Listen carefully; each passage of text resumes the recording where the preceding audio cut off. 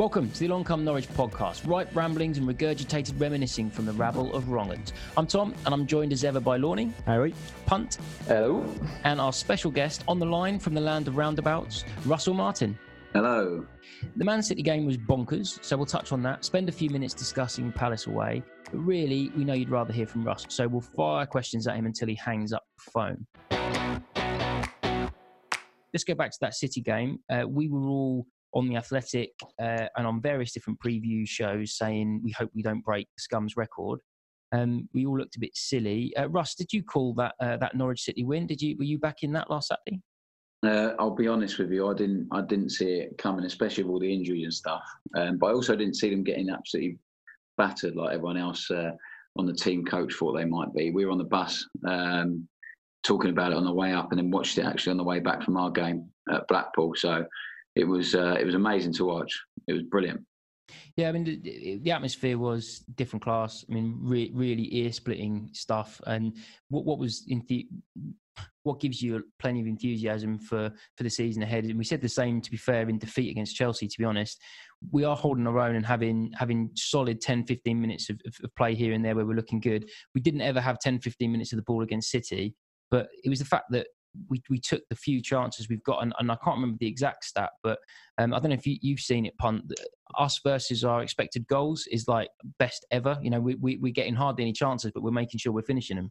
Yeah, we're well above XG, but to be fair, we were well above XG last season. We were like massively outperformed XG by about 20, and I wouldn't pay any credence to that because Lornie loves the XG stat because he's a big stat fan, but at the same time, it's all about the strikers that you've got on your books, and Timu Pukki is just phenomenal in front of goal.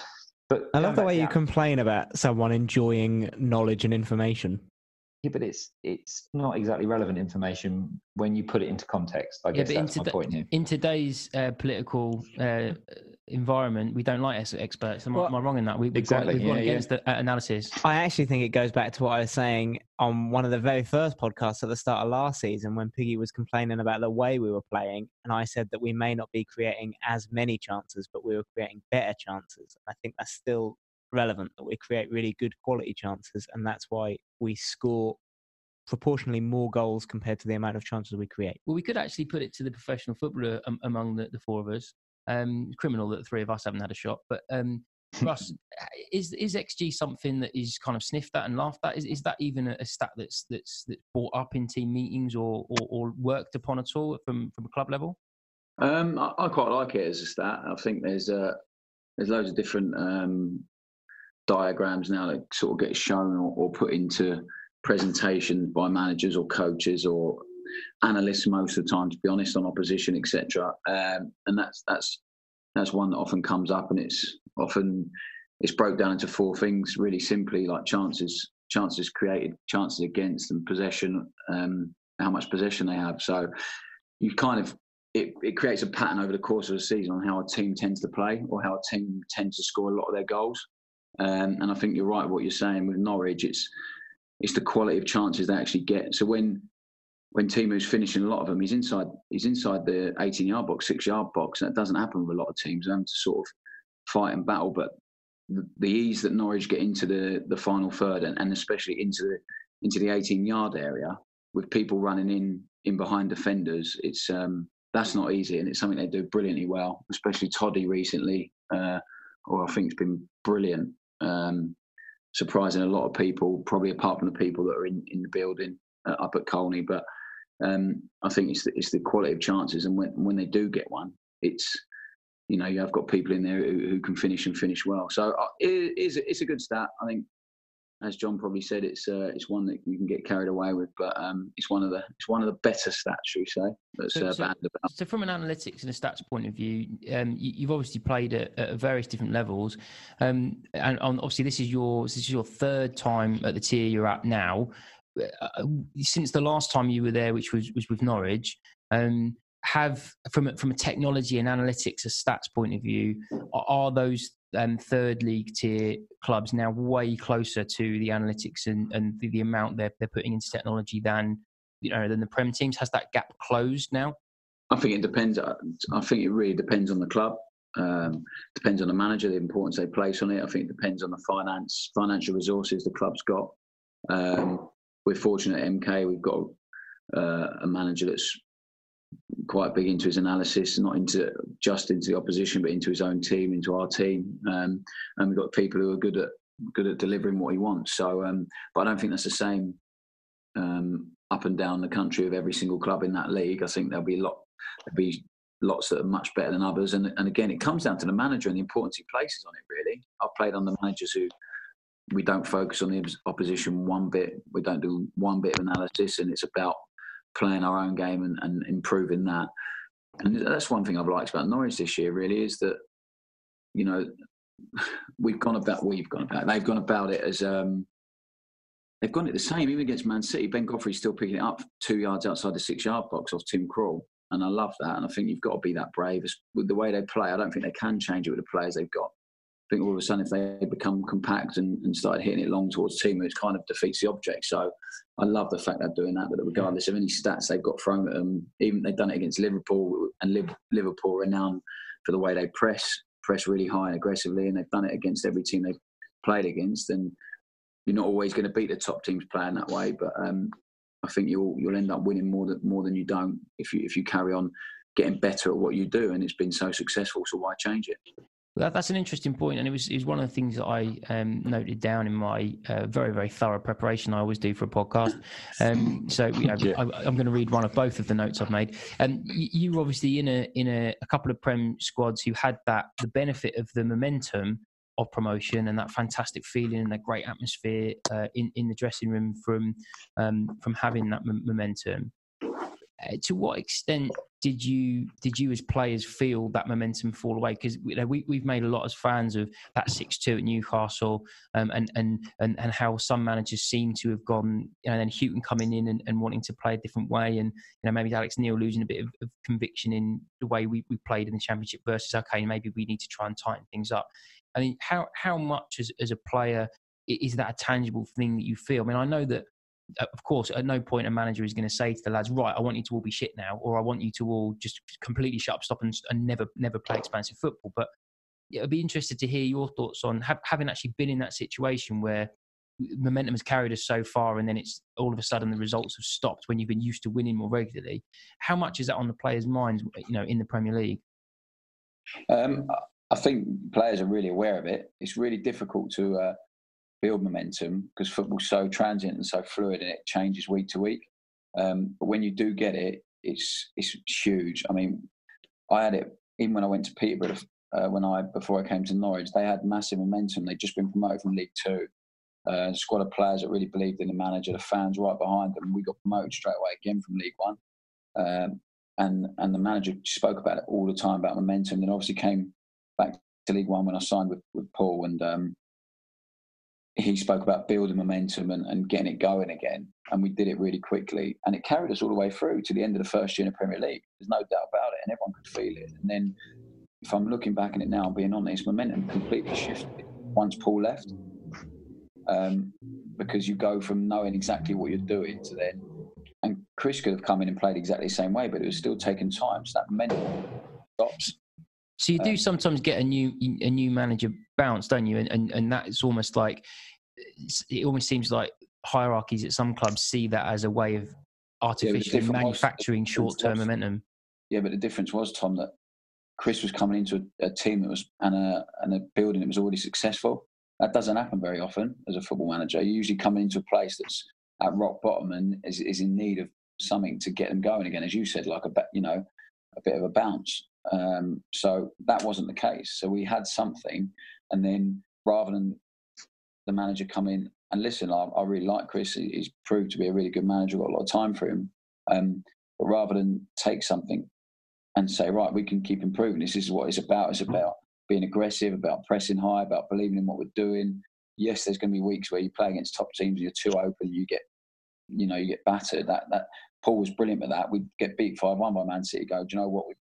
I love that. We played the way I want us to play. We didn't change anything. On a different day, the score would have been different. We move on. It was never like overanalyzed. How quickly can it sort of break in terms of, so thinking back to that Newcastle 6-2 defeat, there was a bit of momentum before that from the promotion from the Championship, and then that season started okay, and then the 6-2 seemed to fracture it. And then the reason I thought of it now was, so it seems to have happened to Lincoln last week, where they lost Danny Cowley, and then after 3 years of doing incredible, they get thumped 6-0 at home. Yeah, it changes. Is it that fragile? Yeah, it takes a long time to build, and then it can just go like that. That's the point I was trying to make, I guess. When Paul left, momentum kind of stopped straight away because no one knew which direction we were going to go in. Chris obviously came in pre-season, had to put his stamp on it, but then the momentum from how we played has gone because now we're trying to learn a different way of playing with a different group of people. The dynamic completely changes around a football club, and it was the same after Newcastle. And I think me and Alex spoke about it in quite a lot after that game, during that season, and even into the season after. About we went from being a team that was really clear in what we're doing, everything was really black and white, and there was no grey area at all. To all of a sudden, maybe overthinking and overanalyzing everything, and we went from like man versus man against aggressive high press, like this is how we're going to play, we're going to be full of energy, to sort of then talking about half positions and do we press there, do we drop off, and it just wasn't us, and it didn't suit us, and we could feel it as a group, and we actually had meetings over the last few weeks over that Newcastle thing to say, look, if we're going to play this way, you have to accept there's certain games where it might go against us. Like Wijnaldum had the game of his life, he scored 4 goals or something like that. That's not going to happen every week. And you have to sort of take it on the chin, dust yourself off and move on again. But after that, we went away from what had given us success, what had built momentum, and the lads felt it shift really quickly. And we had numerous meetings about it. And by the time we actually end up playing that way again and going back to it, it's really difficult to then go back to that because everyone's got to believe in it and everyone's got to think it's the way to go. Whereas we'd already built that up, and then because we came away from it, all of a sudden it's much more difficult to build again. So it is, it's an interesting dynamic, and it's not easy to get, and it's really easy to lose. And that's why I'm pleased that the current team and the management and everyone, and it comes with a whole identity of the club at the minute, they've stuck to it because they're bloody good at it. So you obviously talked about getting humped and what that's like at the Premier League. I was actually interested because you've had the benefit of in the varied career to play at a few levels. So the heights of the Premier League and the depths of the Scotland squad. I wondered what it's like to have a. He's been working on that for hours. To have a bad day. I was just hoping that Snoddy or someone was here to hear it. That's just a shame. So yeah, what's it like when the team have had a stinker? Are you consciously, is that consciously harder to take in the Premier League or in an international game than when you are in a League One game or in a Championship game against kind of mid-table opposition that it's not one in front of the cameras? Is it harder as a player to get over or process because you think so many more people are not only going to see this live on a stream or will watch it on Match of the Day? Like, does that actually come into how quickly you can move on and process that as a player? That's a really good question.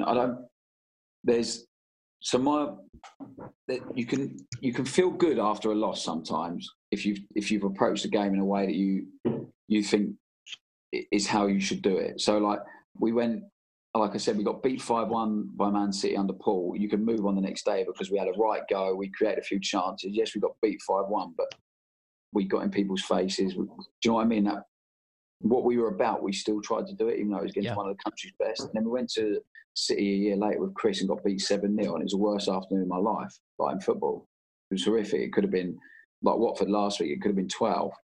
And you come off then, and that's difficult to get over. That takes a little bit longer than, we had a go today and move on. And I had this argument on a coaching course recently about can you press top teams and I, after playing both kind of ways, like being a defensive team and getting beat, or being a team that's actually getting in people's face and trying to play football, and I know which side I'd rather be on.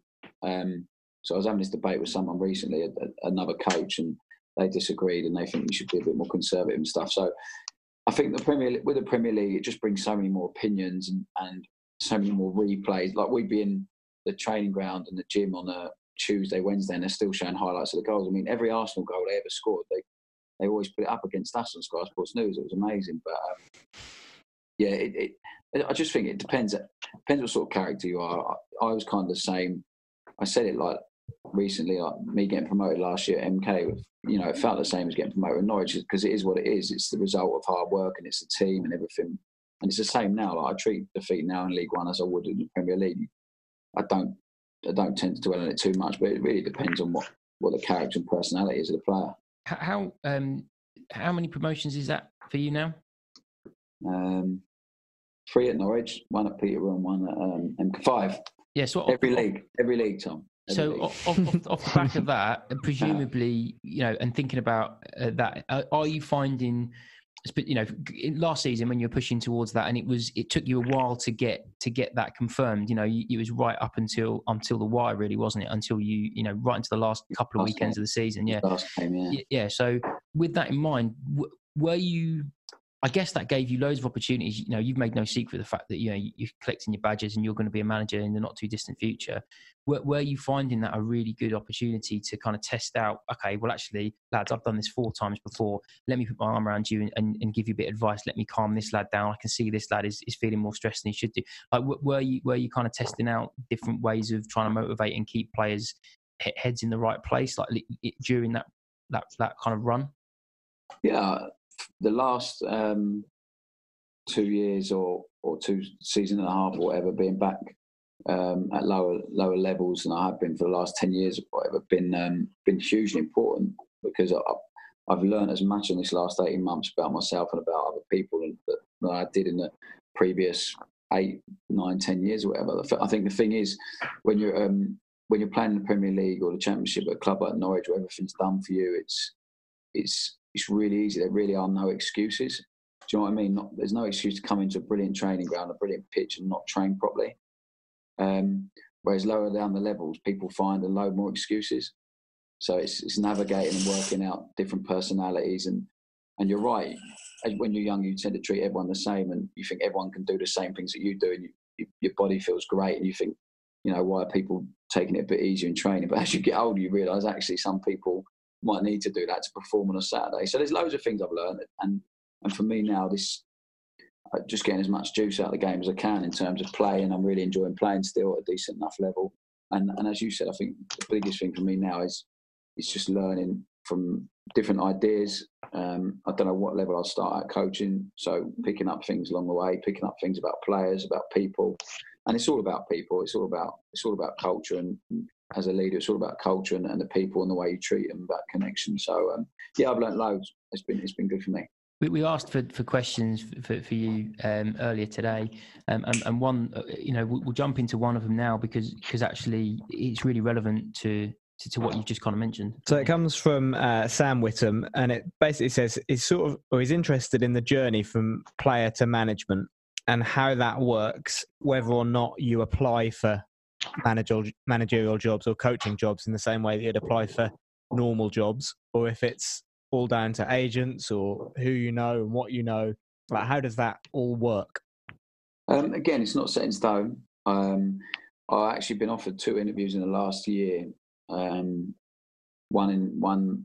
not in this country and one in this country, but it was just a bit too early for me in clubs I didn't really feel I'd have a chance to have success at, really. So I think it comes down to timing, opportunity. If something comes available that I would be really interested in, of course I would apply for it. If something came available that someone wanted to talk to me, or it's all about connection as well. You know, that can't be frowned upon. Like it is sometimes about people you know and connection with a club or whatever like that. So I really don't know. It's really difficult to plan in this game. Obviously, agents are constantly talking.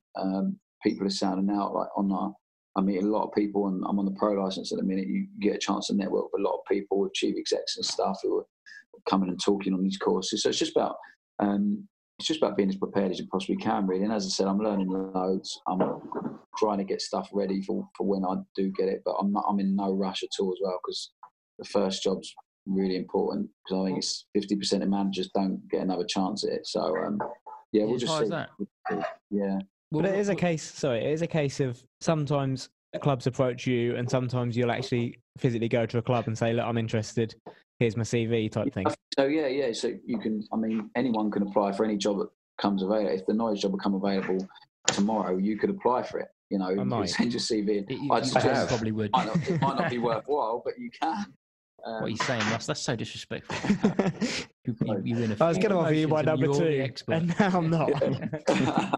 But most of the time it'll be an agent speaking to an owner or a chief exec or a sporting director or whatever, and saying, you know, would they be interested in my client? I presume that's how it works. Pretty much the same as if a club was interested in a player or a player was interested in signing for a club. So, yeah, it's all pretty interesting. I'm quite relaxed, but I'm in no rush. I'm enjoying playing still, and like I said, I just want to keep learning and keep getting prepared.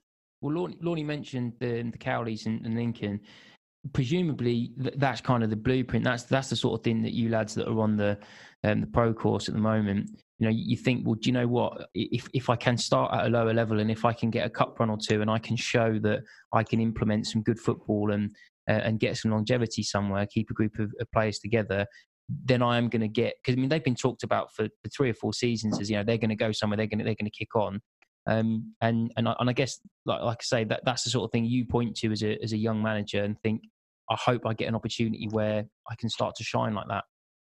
Yeah, definitely. I think if you look at their career, it's been building blocks for them. They had quite a long time at Concord in non-leagues. They started down there, then obviously at Braintree, done a really good job, and then got time at Lincoln. They've chosen the right clubs at the right time.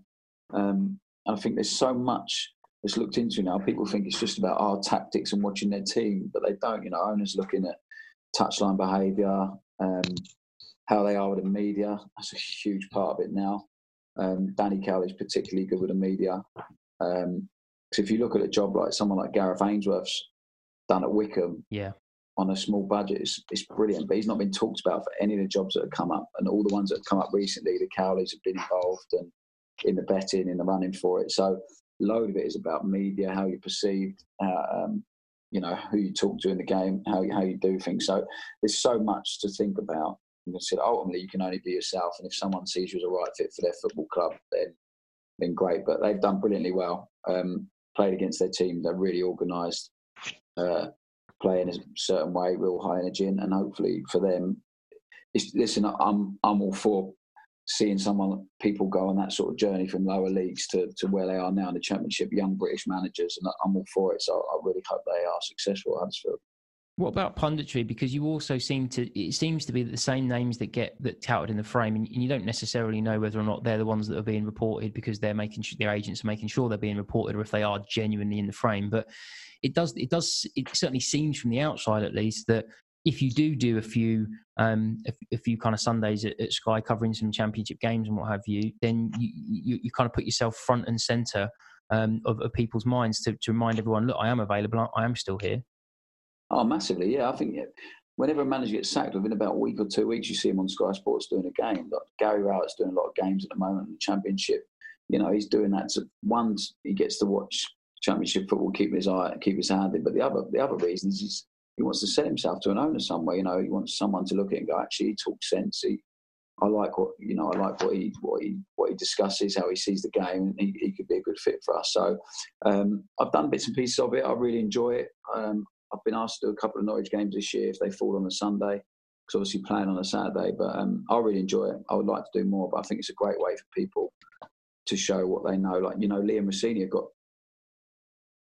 probably got the job he's got at Derby because he spoke so well on Sky last year. Yeah, he was superb. He really was. He really was good. I imagine we have loads of club owners listen to this. So yeah, I think maybe one set. I don't think that job's available, but obviously that is the job you're aiming for in the long term. I mean, and as for speaking to the media, you're wheeled out to the media after every defeat, like it seems to be. So why? I mean, clearly that was the case at Norwich, but then also you were only at Rangers for 5 minutes. And you already were being, whenever they mucked up, you would be like wheeled out. What is it you think that about you that is you seem to have to be the fall guy, whichever club you're at for? But right, we've lost 4-0. Send Russ out there to talk to him.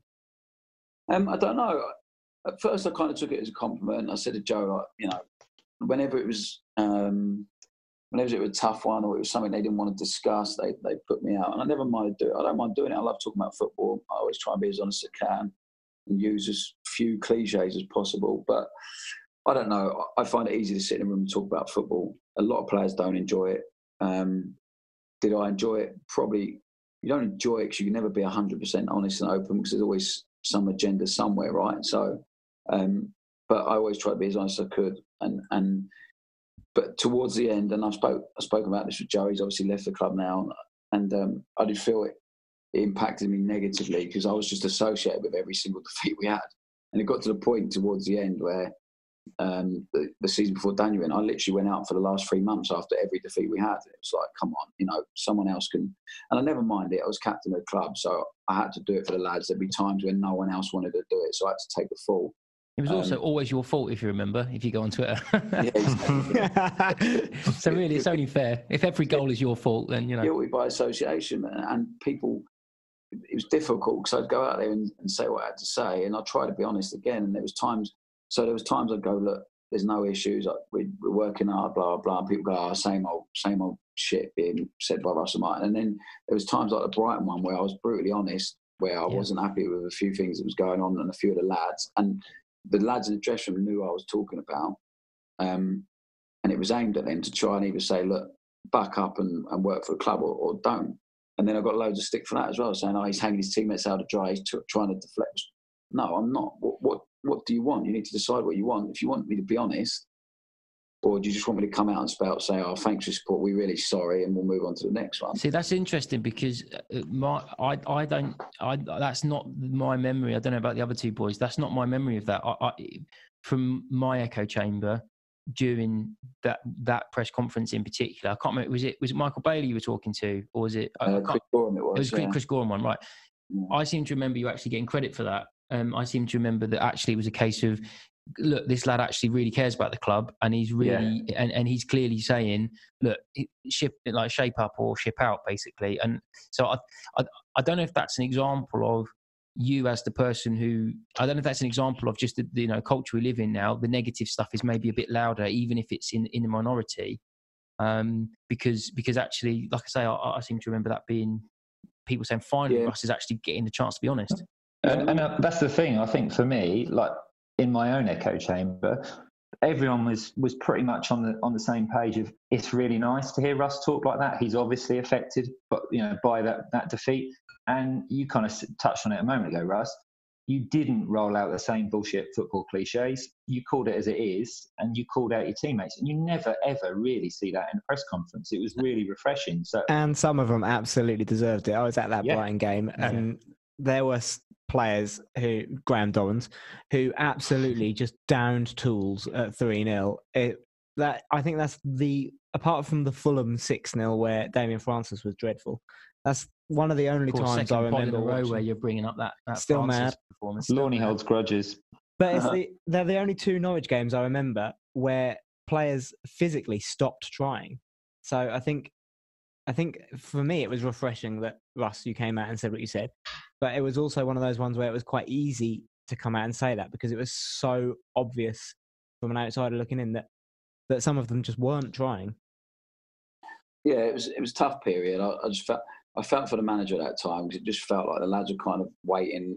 Not all of them, listen, it was just a couple were just kind of waiting and thinking, well, if it carries on like this, it'll probably be gone at some point. And he deserved a little bit better. And it was against my hometown club, which makes it miles worse. My boy was mascot. I had loads of family in the crowd, loads of people I knew. And looking back, would I have done it again? Probably, because it did hurt. I did feel it. But then there was times like at the end of that season, we didn't have a chief exec. We had no manager. And I've never known a captain to go out and talk to the press and debrief the whole season. So I was then asked to do that, and it ended up like discussing with the press for 30 minutes about the manager's situation, the chief exec situation. And so there was stuff like that where I felt sometimes actually I don't know any other player that would be asked to do this. Yeah, because I can't really. Ultimately, there was no real benefit for me. Do you know what I mean? There was no real benefit. You say that, mate, but I remember there was no personal gain.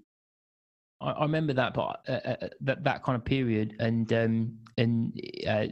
not to be all in the know and all matey and all that nonsense, but I remember talking to you at that time, and actually, I do think that what that period would have done for you from a potential manager and coach point of view is, well, actually, that was kind of the ultimate. Okay, this is all on me. Then is it? This is all on my shoulders. I am actually going to have to kind of carry this load and kind of front up because there's no one else to kind of shirk it to or delegate it to.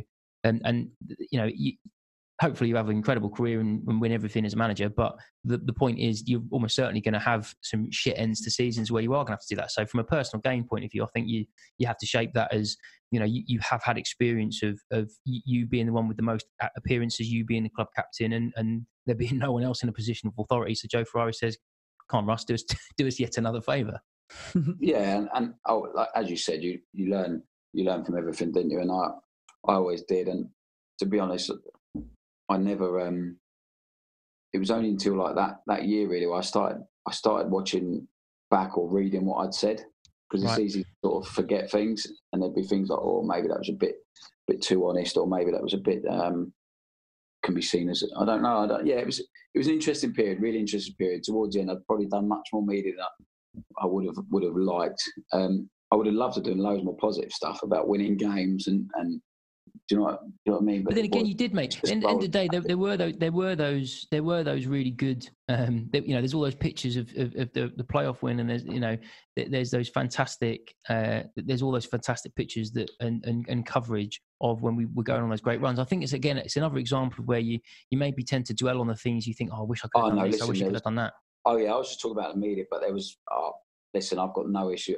At the end of the day, I had a really good relationship with the media team there. I could always, if I wanted to say no, I could have said no, and I probably rarely did. But if there was one where I really didn't want to do it or whatever, I would have said no, and they would have been fine with it. So I'm not. This isn't me going, I feel really sorry for myself and I had to do loads. I decided to do it, and it was fine. I respected. I was captain and had to do it a lot of the time, so it was fine. And honestly, mate, I've got no. My positives at the football club far outweigh the negatives. Trust me. Right. Well, let's skew positive then. Let's look at if you were, you know, where you are now, playing in the defence at MK. You can pick one centre back that you played with in your decade with Norwich, and you get them. They're fully fit. They're in their prime. They haven't slightly aged like you. They are fully fit and in their prime. Who are you going with? All the centre backs you played with. Good question. The year when we went up in the playoffs, I really enjoyed playing with Seb. Yeah. We struck up a really good relationship on the pitch. I think when he came back to us, we had like the second best defensive record in the league, which we'd done really well together. But if I'm being honest, I never really got a chance to play with him, and I would have loved to have a bit more time playing with him. But it would have been Ryan Bennett probably. Okay. It was kind of me or him all the time, and we were never really considered together, which I don't know why, but I would have liked to have, because he had so much potential, right? And you've seen it realised now with Wolves, but he never really got a huge run in the team at Norwich, or with someone who I think could have helped. And I think me and him together, we could have been quite good for each other, but it never happened. But yeah, Seb probably in terms of playing games together and playing lots of games together. That leads really nicely onto a question that we got in again from a listener, Maddie McKenzie, who asks, would you rather play centre-half alongside Zimmerman or right back behind Emi Buendia? That's a good question, isn't it? I love Zimbo, but I think Emi's top player. You asked me before 30 or after 30, because there'll be two very different answers. Well, I think we can take you in your prime. Yeah, you're in your prime, mate. Is this the made-up thing where I insisted I played centre-half? Is this the... Well, yeah, but that comes from the same school of thought of the fact that every goal was your fault. Yeah, so every goal was your fault, and you basically threw a paddy if you weren't allowed to play centre-back. That's pretty much the truth, right?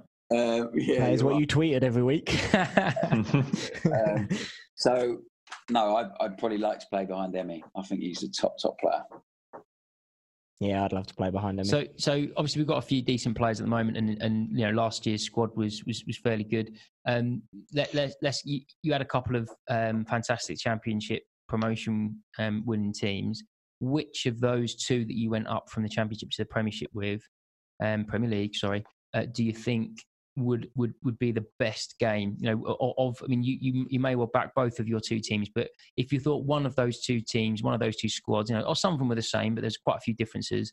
Which of them do you think would have the best chance of putting last season's team away in a one-off fixture, not two legs, one-off 90-minute game? That's a good question. Every time you say that he's asked a good question, he fist pumps. Fist pump. Every time a guest says good question, I fist pump. Awful. I think my about craft. playing the second team and just hitting diags to Bradley Johnson over Max Aaron's head and just watching Brad come destroy poor Max, who's been unbelievable, by the way. But I'll probably go for that, and we'll use that tactic and see what comes of it. Decent. Okay, so have you thought about the type of opportunity manager-wise? You were just talking about hitting diags and scoping different. Therefore, you obviously as a manager, you're going to scope different tactics for different opposition.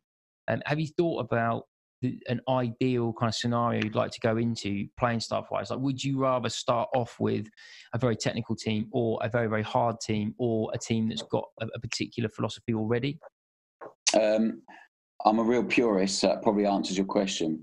So I like possession, and I like technicians, but I'm big at. I'd want a team, but ultimately out of possession that works really, really hard, but can play football. I guess every manager's looking for that, but I'm not interested in playing percentage football and playing in the opposition half and all that. I think there's a reason you play goal kick short and you play out from the back and you get really good at it, is to make more space at the other end of the pitch. So I'd probably prefer a technical team to try and instill the other side of it after. It's one of those where, depending on where you start in the pyramid, you might have to make a few. Listen, it's so hard to say. This is my philosophy. If I took a job where none of the players could pass the football, then that might be a bit of an issue, and you might have to adapt and adjust a little bit. But it takes time. It takes time to instill that football. Look at and Daniel and Norwich in the first season. Took time for the players to believe in it and get better at it, and took time for the fans to be patient. Yeah, exactly. Some more than others. Speaking personally, well, look, I'm on record as it. We've covered this ground 100 times.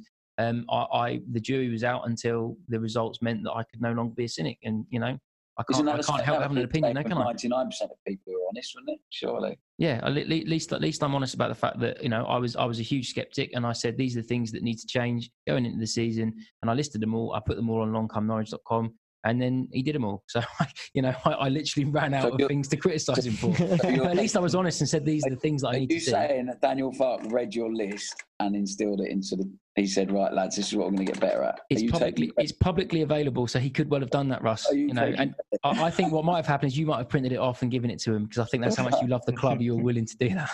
Yeah, my parting gift. There you go, Dan. Do that and you'll be all right. Tom Parsley was a total convert at full time in the Man City game up until then. Yeah. But however, then as soon as it got to before the game, throw this, don't even turn up. Right. So obviously you're looking out for Norwich, and you still call us we, and always will do. From Brighton, played for Peterborough, Norwich, Rangers, MK Dons, mates Benno and Jono at Blackburn, Gillies at Scum. Whose results are you looking out for? First, second, third on a Saturday tea time. Who are the teams? Because there are so many you're connected through the game. You can't have 11 favourites. So who are the teams that you really go, look, I need to know how they've got on the second I get off the pitch? Well, Norwich, obviously, I get hammered by the lads because they're like always, I always ask what the Norwich score is if someone's got their phone out or whatever. So I don't tend to look at my phone straight after a game. And loads of lads get out in the dressing room and stuff. I'm a bit old school. I wait till I get on the bus. But I always ask the Norwich one. I've got really good friends at Wickham still. It was my first club, so I asked the Wickham one. Love to see how Brad and Benno are getting on. And then I look at various boys like Wolves for John and Benno. But yeah, to be honest, it's pretty much just Norwich, and then probably second to that is Wickham, where I started. So Holty said that his promotion team was the best. Huck said his promotion team were the best. You've obviously got two, so you could kind of pick from a semblance of those.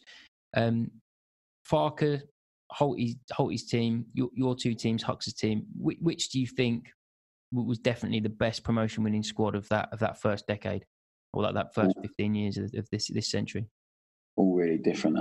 I'd go for our first one as well. I'm going to be really biased. I'm going to go with Holty and back up my captain. So there's reasons for that. I just think from sheer will and spirit and fight and energy and desire that we beat the other teams. We had a pretty bloody good side as well, but technically and stuff. But yeah, I think I'd go with that one. I'm certainly not going with Hux's team, because take Hux out of it, I'm not sure they do it. There you go. Yeah, was the first name on Hux's team sheet, not surprisingly. So then, just going back to the teams the results that you look out for and the teams that you've played for, one of the questions we got in was from Nick Cahill, and it was, how do you find it as a player to play for a team that you haven't supported growing up? And that in turn reminded me of a question that I've long wanted to ask you after I read an interview with you in The Guardian about voting Green, and then you signed for Rangers. And I wondered, because if it's not going to happen, but I don't think that I could play football for a club. Nor do I. Who's I agree with you. I don't think I could play for a football club whose political fan base leaning would be so different from my own. So there's sort of two questions in one there. How do you find playing for a club that you don't support, and how do you find playing for a club whose standpoint, be it just maybe in the fans, not the actual club, is very different from your own? The first one, I think not many people get a chance to play for the team they support as a kid. So I was at Brighton, I got released, I had a chance to go back there before I came to Norwich. Well, actually at the same time, it was kind of between Norwich and Brighton, and obviously the pull to come home was massive. But then the pull to come and play at a club like Norwich and for Paul again, was even bigger. So it's a tough one. I think if you get a chance to play at a team you support as a kid and you get a chance to stay there and you're happy there, great. But I think it's like any career. You want to progress. You're doing a job that you love. So that kind of overtakes it regardless of the club you're at. And you do lose affinity with the team you support as a child, because you're playing for that team, so you're invested in that team. It's like now my kids are Norwich fans. Like we play in the garden stuff, then my boys are wearing Norwich kits. Like I got them a Brighton kit when we came home, just because I thought they might want to go to a few games, but they don't. You know, they support Norwich. They got their red Norwich kits on, the third kit this year or whatever it is. Second, might be the away one actually, but that's how it is, because you're invested in that team 100%. So I think if you don't support the team, it becomes, it doesn't really matter, to be honest. It's you support the team you play for ultimately. If you're a good person, a good professional, everything becomes about that team. And of course, you can still support the team you support as a kid or whatever. But trust me, over the years, you become less and less invested in that, and it's all about the team you're playing at, because you're a professional and you're doing a job that you've wanted to do since you were young. But the second one, again, being an idealist, I'd love not to play for football clubs where I thought they believed in something totally different from me. But at the same time, there's experiences that you can't turn down, and you don't need to align with. So when you're talking about that one, I guess you're talking about, you know, the fans of that football club and the values that maybe they have are really different to ones that I possess or someone else does. But ultimately, it's about the people that are inside the building. So it's about the people in the training ground. It's about the people that you have day-to-day experience with, because you can shut yourself off from the other stuff. Like I think Norwich, Stuart talks about it all the time, like shutting out the noise. Yeah. Ultimately, that's what it is. So I think, I couldn't turn that one down because the experience. My dad actually supports the other side of Glasgow, so he wasn't very happy. Wow! Can you imagine when he held you in his arms for the first time? That was going to happen 30 years later. So he wasn't best pleased. Although they won the league, and I was hopeless the last 2 months, so he was pleased with that. But it's a tough one, isn't it? And in an ideal world, you'd never do it, but there's things that you can't turn down, and you want to experience. And looking back on it now, I think if you're a manager and you're going in and there's an owner who your values really don't align with, it becomes a little bit different. And it's the same with a manager. If you think your manager's a human being that you don't particularly like, or is someone you're really completely miles away from, that relationship's not going to last very long. So you have to find something that fits. I was really lucky that I found something that fitted with me in terms of the way the club was run, the people there, the place, how they treated me and my family for a very long time in Norwich. But it doesn't happen everywhere. It really doesn't happen everywhere. And it's probably one of the reasons why I left Walsall really, really quickly, because it was just wrong on a lot of levels. And and one of them was probably that I just didn't feel part of the football club, and I didn't think I was ever going to feel part of that football club. So I made the decision to leave, rightly or wrongly.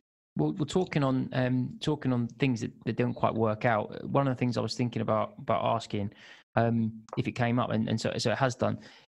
Obviously, nearly a decade with the football club. There were quite a few transfers that came in, and it was kind of a sideways step. Didn't work out. So I just wondered, you had the likes of Naismith, Wildschut, and Wolfswinkel. I wanted to throw in Kai Kamara, but the lads wouldn't let me because, as far as they're concerned, he was an incredible signing with his one jumping goal. He was decent. He was decent. Lafferty, I don't think he was. He did a lovely dance for Wales at Sunderland. I'm sure he's a lovely lad. I'm not sure he was a great signing. but of all the misfires, which was the player that didn't work out? That either you or the lads were most surprised. They looked immense in training. You were all really chuffed that they joined. And which one of those ones that you think didn't last very long at Norwich, you actually thought, I'm surprised by that. I really thought that they had enough and they would have worked out. Nazy, 100%. On his day, top player, brilliant professional, brilliant for the younger lads, brilliant for me as a captain at the time to bounce things off to as a support mechanism. He was trained brilliantly well, and then came in injured, didn't really hit the ground running, and it was just weird. It didn't work out, and I really felt that he would have really suited, especially that first year when we both were sort of out of the picture. He would have really improved and suited the way Daniel wanted to play. He'd done it at Everton for like 4 years. But I think if you spoke to any one of the young lads like Madders, the Murphys, people like that, I think I'd hope they'd all say that, listen, not taking any credit, but me and Nazy would have helped them in some way at some point, whether it's giving them a kick, whether it's giving them a nudge, whether it's giving them putting an arm around them. But they'd always come to Steve or me for an opinion or things like that. And he was really undervalued because people don't see that day-to-day stuff. You are judged on the pitch, I get that. And he didn't. He'll be the first one to admit that he didn't produce what he wanted on the pitch. But he also felt that he never got a run to do that, or he never got enough love or faith put in him to show that. So the one that surprised me, because I think if it was not managed well, that's the wrong way. If it was handled differently, or if he didn't come in timing based, if circumstances were different, I think he'd probably still be there now, and he'd probably be a fan's favourite like he was everywhere else, because he was at Rangers, he was at Everton, they loved him at both, and he is at Hearts now. He's their main man, their best player. They've given him a 4-year deal at 32, so that tells you the measure of what he is as a player and a person. I was going to say that a 4-year deal at that age points to arm around the lads, exactly. help people keep on. I mean, I see the value in that. But what I didn't understand from that kind of chapter was why it was so obvious that he hardly had any game time. I've always been in the minority with Naismith, with other supporters, and even those that I see eye to eye on most things seemed to be of the opinion of, it was one way relationship, and we haven't got our money's worth, and I just thought I've never understood the fact that the fans were so slow to take to him and never took to him, and almost seemed like it was his fault that he wasn't in the team. It's like, well, he's not picking the team, he's not leaving himself out. So he can't change your mind. He can't come on and score goals off the bench because he's not getting any minutes. He can't come on and shape things. So, and when he was played, he was played out of position a lot of time. A lot of time he was played like out on the left or out on the right, and he's a number 10 or a striker really. Like that's his best position. He'll do a job out there because that's what he's a team player. But he was sort of playing between positions. I'm not making excuses for him. I'm just disappointed it didn't work out for him in the club, because I think it could have been a really good fit, and he really enjoyed the area and the club. It just didn't work out. What about you boys, Punt, Lorne? Any other sort of transfers that you think? I think going back to Nazy, just talking about Nazy, I think you're bang on the money that he didn't get the chance, but there was probably, as a supporter, and this I don't necessarily subscribe to this, but as a supporter, you kind of look for visual cues from your players, because you can't hear what they're saying on the pitch. You're not that close to it. And Naismith, he's kind of got this dogged look on his face. He looks like a bit of, and I'm sure he's not because of the work he does off the pitch, but he looks like a bit of a nasty bastard on the pitch. Yeah. There's 3 or 4 times where I don't think he was digging one of the Murphy boys out, but he looked like he was digging one of the Murphy boys out. And fans pick up on that. Fans think, well, hang on, you're getting onto one of our own. What are you doing? Hang on a minute, that's our job. Yeah, exactly. It's our job to abuse the Murphys. Murphy boys needed that. Anyone could see that. They needed someone to keep. I think there's a difference. There's a difference between being demanding and a difference between being a prick. Yeah. And I think it looked maybe to some supporters that he was being a bit of a prick, but actually he played at the Premier League. He played at a serious level. Yeah, what 300 appearances in the Premier League or something? Exactly. But the supporters can't contextualise that because they don't know what's gone on Monday, Friday. Absolutely. So, what about the other side of that coin? Is there a player who's come in and in the first couple of training sessions you've thought, what the fuck have we signed here? And then they've been amazing. Timu Pukki. Yeah, probably Timu at the start. I'd say Tom Tribal as well. He came on trial. That's right. He did come on trial. Didn't know about that. This small, skinny fella, really quiet, and people thinking, yeah, I'm not sure. And then obviously he done brilliantly well. I think another one was Yusuf came in and started unbelievably well in pre-season. Yusuf Lumbu, and then got injured and just never came back the same again. And everyone thought, he's going to be really good for us. It just didn't work out. But yeah, I'd probably say even like if you saw him in training, like Holty, horrific. When I first signed, I was like, God, this fella. And then on match day, it was just unbelievable. And I'm sure he probably surprised everyone, including the fans, including all the players when he first signed the club. No one expected him to go on and do what he did. But yeah, probably for me, probably Tom in recent history, Tom Tribal probably was right up there. Cool. Well, are there any other listener questions that we want to make sure we get across, or have we covered all the good ones? We've got some really good ones in today. We did get some brilliant ones. I think we've got to ask Matt Barton's, which is... Okay, Russ, we'll round off with that then. Are you aware that the footage of you in your small black pants had quite the significant impact among ladies and gentlemen of a certain age across Norfolk? I wasn't aware of that, but it's nice to know.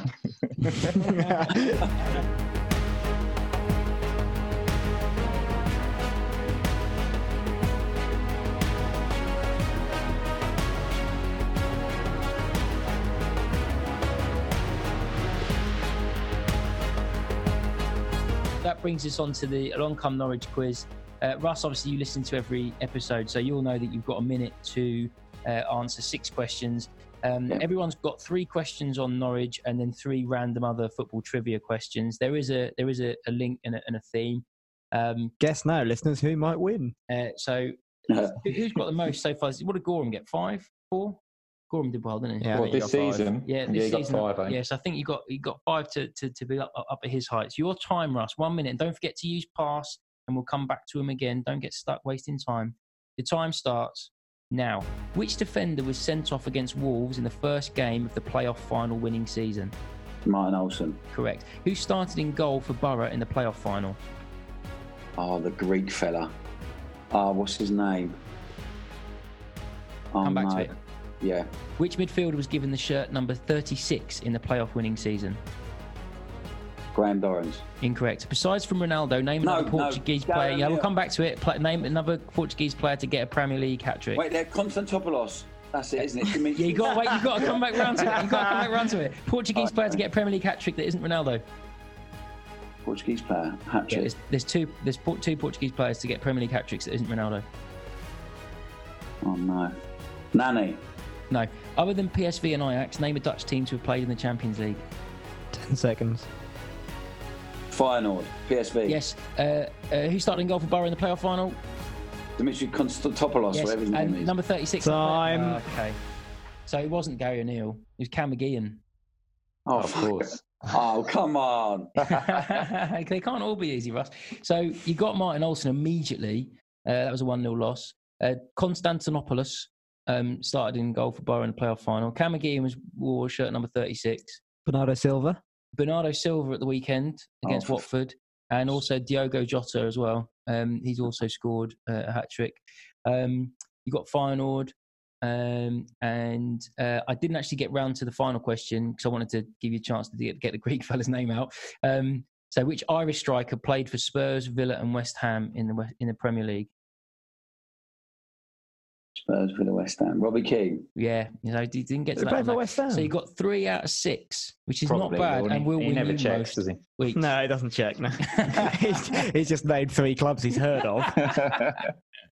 Right, okay. So, Lornie, 3 to tie, 4 to win. Oh, hang on, punt first. Okay, punt. Okay, fine. Conventions. Punt, your turn. Your time starts now. Which Frenchman was top scorer in Serie A 3 times? Oh, is it Papin? No. Which German midfielder played for Everton, Aston Villa and West Ham in the Premier League? Thomas Hitzlberger? Yep. Who was the last English midfielder to win Manchester United's Player of the Season award in 2013?